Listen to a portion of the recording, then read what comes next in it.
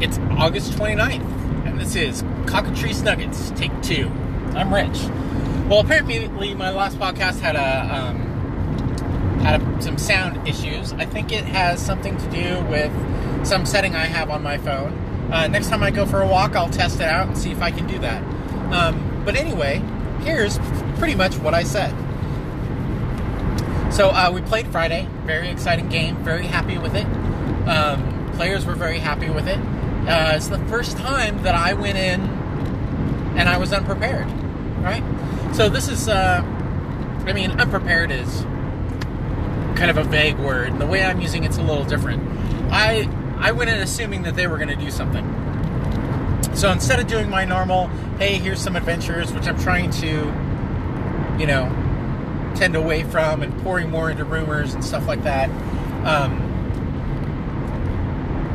they heard a rumor, and they've been meaning to follow up for it on the last 2 sessions. They've mentioned it's been interesting. So I prepped for this, looking for the Kobold Queen, the missing Kobold Queen. Had a decent adventure planned, decent outline planned, right? Didn't plan the adventure. Didn't make a dungeon, but had a dungeon in my head. Probably do a Donjon random one, or pull out a one-page dungeon, something like that. Anyway, I get to the table, and this is not what they decide to do. They have an epiphany on their map, and they start comparing it to the world map, and they figure out where it is. And I had mentioned before that the Blood Vaults is near there, and they thought it was a map to the Blood Vaults. So this time I kind of said, I think the thing that sparked them was, I said, oh no, anything that's on that map, is on that map. So they kind of realized that the Blood Vaults was marked somewhere else on the map, and the X was going to someplace else. So I had read a short free module from Trollord Games. It was called somebody's Sundry.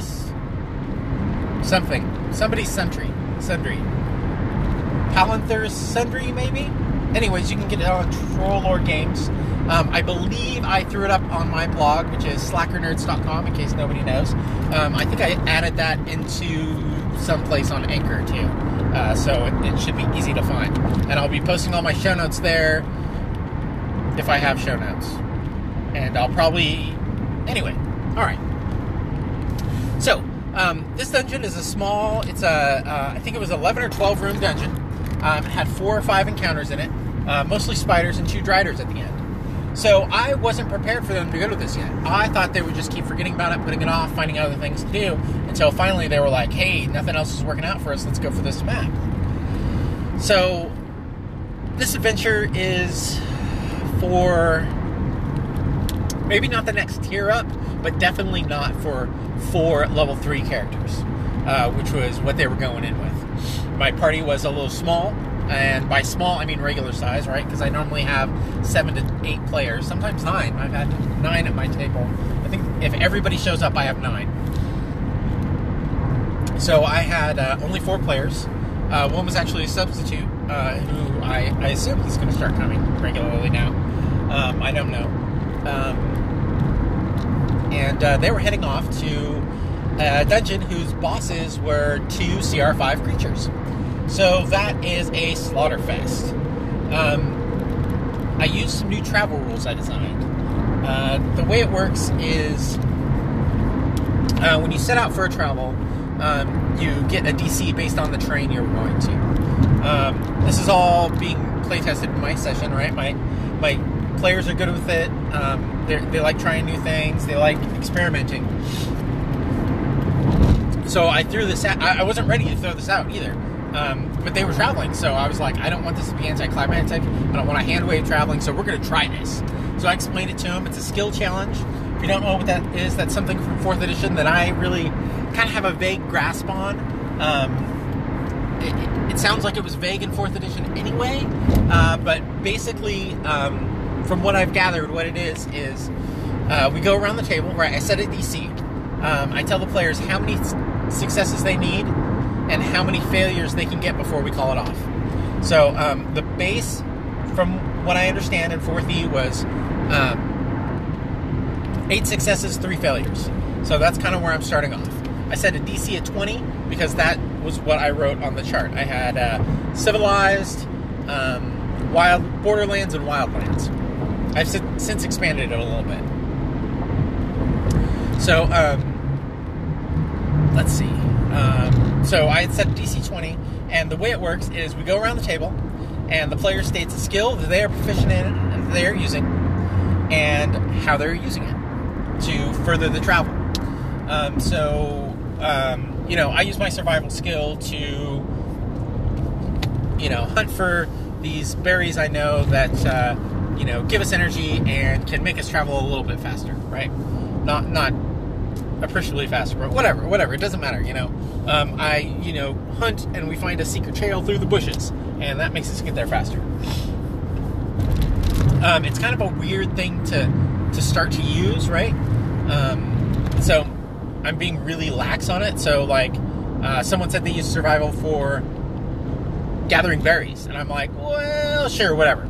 You know, that's fine. I think I'm going to incorporate a survival check in the beginning that is going to affect rations, maybe. Or just say, you know, if someone's got survival, you take half rations. I think that might be a better plan.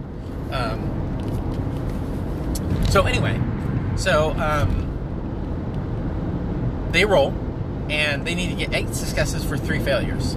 And the question at the table was, well, if we get 3 failures, does that mean that we fail the travel? And I said, no, that means that there's 3 complications, right? So I have a table that you roll on for each failure. Off the top of my head, because I'm driving and I can't read it, I believe it was lose equipment. So it's 2 pieces per level of equipment. 2 pieces per player equipment. All right, just for a total of, not each player loses 2. Lose hit dice, half your level of hit dice. 1 level of exhaustion. Have an encounter. Lose abilities. So I think it was, again, half your level in abilities. I might change that to maybe a third of your level. We're going to see how it works. I think spells are more plentiful, so 2 spells count for 1 ability. 2 spell slots, right, count for 1 ability. And some, like a champion fighter, doesn't even have daily use abilities, right, or short rest abilities. I think I modified it too, so if you're a full caster, 2 spell slots equal 1 ability. But if you're a half or a third caster, that's not how it works. Let's see, what else? One more thing, I think, but I can't remember. Anyways, that's up on my blog as well. I will put a link to my GM binder on my blog too. I need to play with Blogger a little bit and see if I can figure out how to put links in the side easily and just keep adding to them. I think I could just use a blog roll kind of widget to link my stuff to. Anyway, so they rolled 2 failures before they got 8 successes. So I had them roll on the table twice. They lost 10 pieces of equipment, which was easy because everybody's got these stupid equipment bags, right, that are full of crap. So we lost some, like, candles and incense or something like that. Ridiculous stuff that they were never going to use. An alms box, right? The player said, "What's an alms box?" Useless, throw it away. So they got that and 1 level of exhaustion. So this made travel hard, right? This made travel affect the day that they arrive at the cave, or the sundry, right? The structure. It's carved into the side of the hill, so they have to go up some steps. It made the fights more difficult. The first fight was, I think it was 8 spiders. It might have been 10. No, it was 8 spiders. Second fight was 10 sturges, right? So these are overwhelming encounters, right? And nobody has AoE at this point, which is devastating now. So by the, let's see, the third encounter was 2 encounters combined into one. It was 4 giant spiders. So by this time, they're feeling it, right? They find a secret passage and decide that this is a good place to try and take a long rest. So I'm fine with that. They set up a little bell trap, and they hear it go off in the middle of the night. So I give them some time to hide. They ask for time to hide. I initially threw 2 driders in the room. I was like, wait a minute, you heard the bell, so let's pull them back here. They said, does that mean we have time to hide? I said, yes, because, I don't want 2 driders coming in and just slaughtering the party. Be a fan of your players, right? I said it on an earlier podcast. When you're designing your adventure or your encounter, try and kill the players. When you're at the table, try to do everything you can to help them. So I allowed them to hide. It's a group check. Generally speaking, group checks go by without any hassle. When most people have stealth, they were dealing with exhaustion though, so it was at disadvantage. But they still passed it, no problems. So the Driders leave, and then they decide what they're going to do. So they didn't take that long rest because they were in the middle of it. They had actually had to hunker down for like 8 hours before they started their long rest because they had only been in there about an hour. So while they're deciding what to do, the table was split. 2 wanted to go, 2 wanted to stay. Instead of flipping a coin or rolling a die or something like that, the players began to try and convince each other. 2 wanted to go, 2 wanted to stay. So, the conversation turned into an intense conversation. The players that wanted to stay were passionate. They wanted that treasure, right? Because I'm using XP for gold. They wanted to figure out a way that they could do it. They knew they could do it. They had faith they could do it. The only parts I really contributed to this conversation was at the beginning. I said, well, you can always do what Lucy said on Facebook. And everybody kind of said, well, what was that?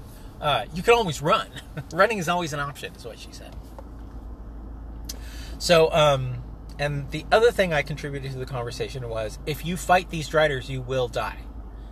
There was no question in my mind. If they faced them head on, they would die.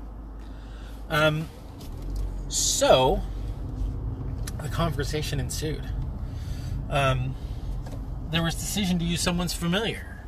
They decided they could take an hour and 10 minutes, resummon the familiar as a spider, and go in there and sneak in. And they were relatively certain that, the Driders wouldn't assume that was, a different spider or someone else's spider or whatever.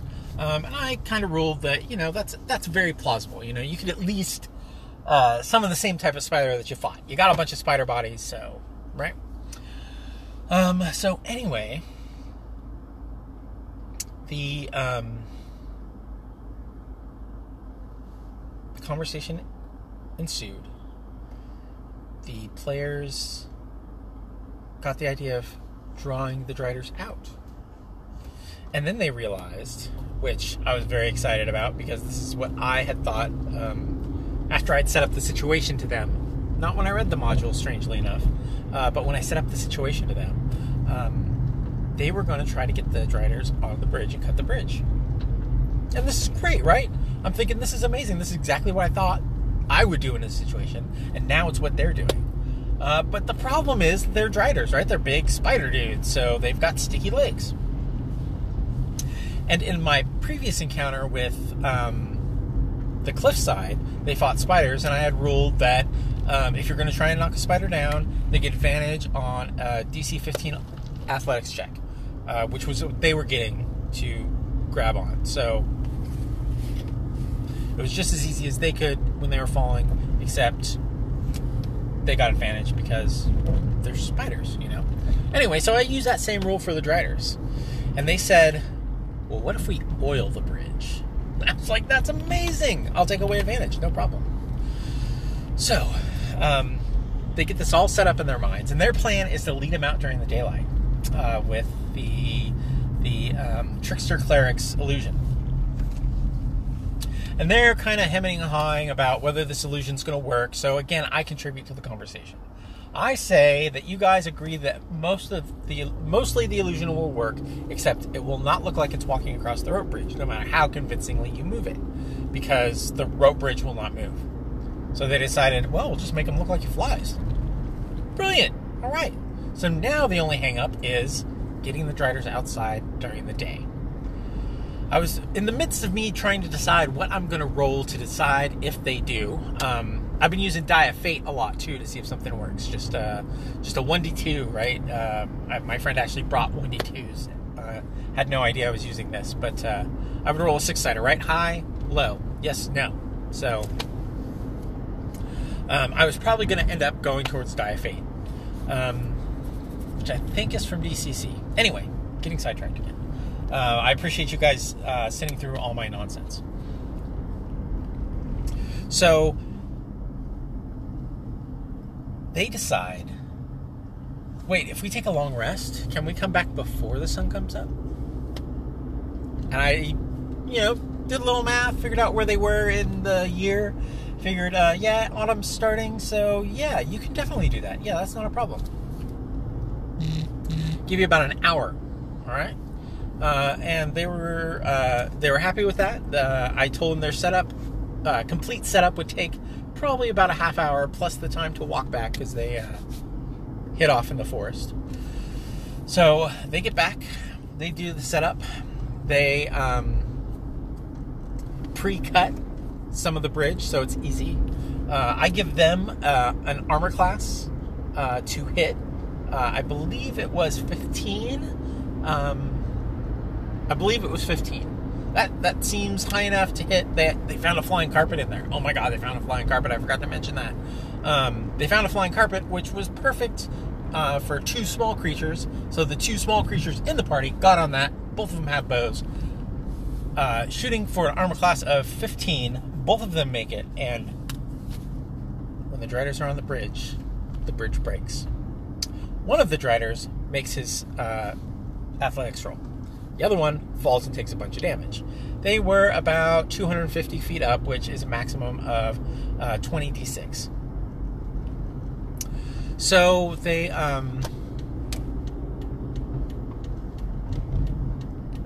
tried to shoot the other side. Like, I didn't think they were going to think of it at first. They were like, oh my god, what are we going to do? We're going to have to run. Okay, we're panicking now. We're going to start running. And someone says, well, why don't we shoot the other side? Okay, round 2. So again, armor class 15. They shoot it.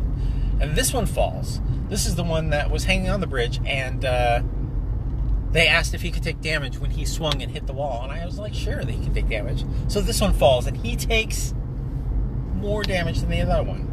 So the first one took about a third of its hit points in one go. The second one took about half its hit points in 2 hits. So I roll for a morale check, right? And I don't tell the players this. This is just something I do. So I pick up 2 20-siders and I roll. I don't know if they saw me roll or what. Generally doesn't matter. I'm not into that whole freak the player out with die rolls anymore. Because I always roll dice. I'm rolling dice to see what time it is, what the weather's like. I run a very random game. I like it to be exciting for me as well as the players. So I get the morale check. They both fail. So I'm like, all right, they bail. They're out of here. The players are very excited. They go into the next room and get a bunch of treasure. Now I tone the treasure down. I didn't want there to be, a massive amount of treasure. So I backed off. It was about 12,000 gold pieces, so I backed it off to silver. I like to do that, just cut it down to silver. 1/10 of its worth, easy enough. I just replace SP with GP. Strike that, reverse it. And we're good, right? And they get a couple levels out of it. Actually, no, they don't, because that's 1,200, and they're all pushing level 4 now, which is 2,700 experience points. That is quite a bit of gold that they're going to have to get and spend. But they got a handful of magic items, a +1 bow, a +1 shield, a +1 Mace, basically. I saw this somewhere. It was a melted +1 longsword. Excuse me, it wasn't +1 anymore because someone had tried to melt it down. Now it was just a magical melted longsword. So a magical club. Bypass magic resistance. So I think they were going to go sell that one. And as I've stated previously, I believe I rigged up this whole magic item buying, selling kind of thing. Or no, we used selling from Xanathar's Guide to Everything. Some great downtime activities in there. But I rigged up this whole magic item buying thing. So we did do that at the end of the session now. Anyways, it was a great session. It was very exciting, intense at some points, and most of the intensity came from that travel rule that I instated. Very, very exciting. Anyway, that's all I've got for the recap. Colin gave me a call. Hi Rich, it's Colin, Spike Pit here. Just calling in to say I really enjoyed your last episode where you was talking about inspiration in 5e. I find it, it's a little bit weak source as written, so I'm going to be re-listening to your episode probably a couple of times, and I'm going to take some notes. It seems you've done the research already. So yeah, I'm going to take those ideas, see what I can throw into my game, because like yourself and your own group, we're pretty good at trying out new ideas in the group I play. So, like you say, a few changes here and there, unlikely to break the game, and if it's not going how you think, you can just bin them and go back to what you was doing before. Anyway, really good episode. Keep up the good work. I'll speak to you soon. Bye, mate. Thanks for that, Colin. I think it's probably too late for this now, but don't go back and listen to my episode 100 times. Just trying to get it all. I put it up at my on my blog. Again, slackernerds.com. Just get it there. I put my travel rules up there, my inspiration up there, and I'm going to put a link to my GM binder page that's got all these rules on it. I'm also working on some encounter tables. Last night I sat down and kind of compiled. I took a look at the encounter tables in Xanathar's Guide to Everything. They're a bit disappointing. They only have Monster Manual creatures in there, which I thought because it was Xanathar's they would have Volo's Guide in there as well. They do not. So I pulled out a couple CR or a couple of Monster by Terrain tables that I have floating about, and I'm working Volos and Tome of Beasts into this new encounter table that I'm making. I want these encounter tables to go hand in hand with my travel table. I was thinking one encounter table per region, and the higher you go, the more difficult it is, which is kind of how they work, except it's split into tiers. So I think I'm going to give the region a tier, right? It's going to be based on the difficulty class. So, whatever. Anyway, so I'm working on those. I will post those as well when I'm done. I have like 10 more to go, I think. I did 3 last night. It is very time consuming, and the easiest part actually is formatting it for GM Binder. I've got a little trick now to formatting tables. Somebody told me to put pipes around something. You can do an easy Excel formula. If anybody wants to know what that is, go ahead and leave me a message or comment on my blog, and I can put it up there. If I remember, I'll just put it up there anyway. All right, guys, thanks for listening, and I'll talk to you next time.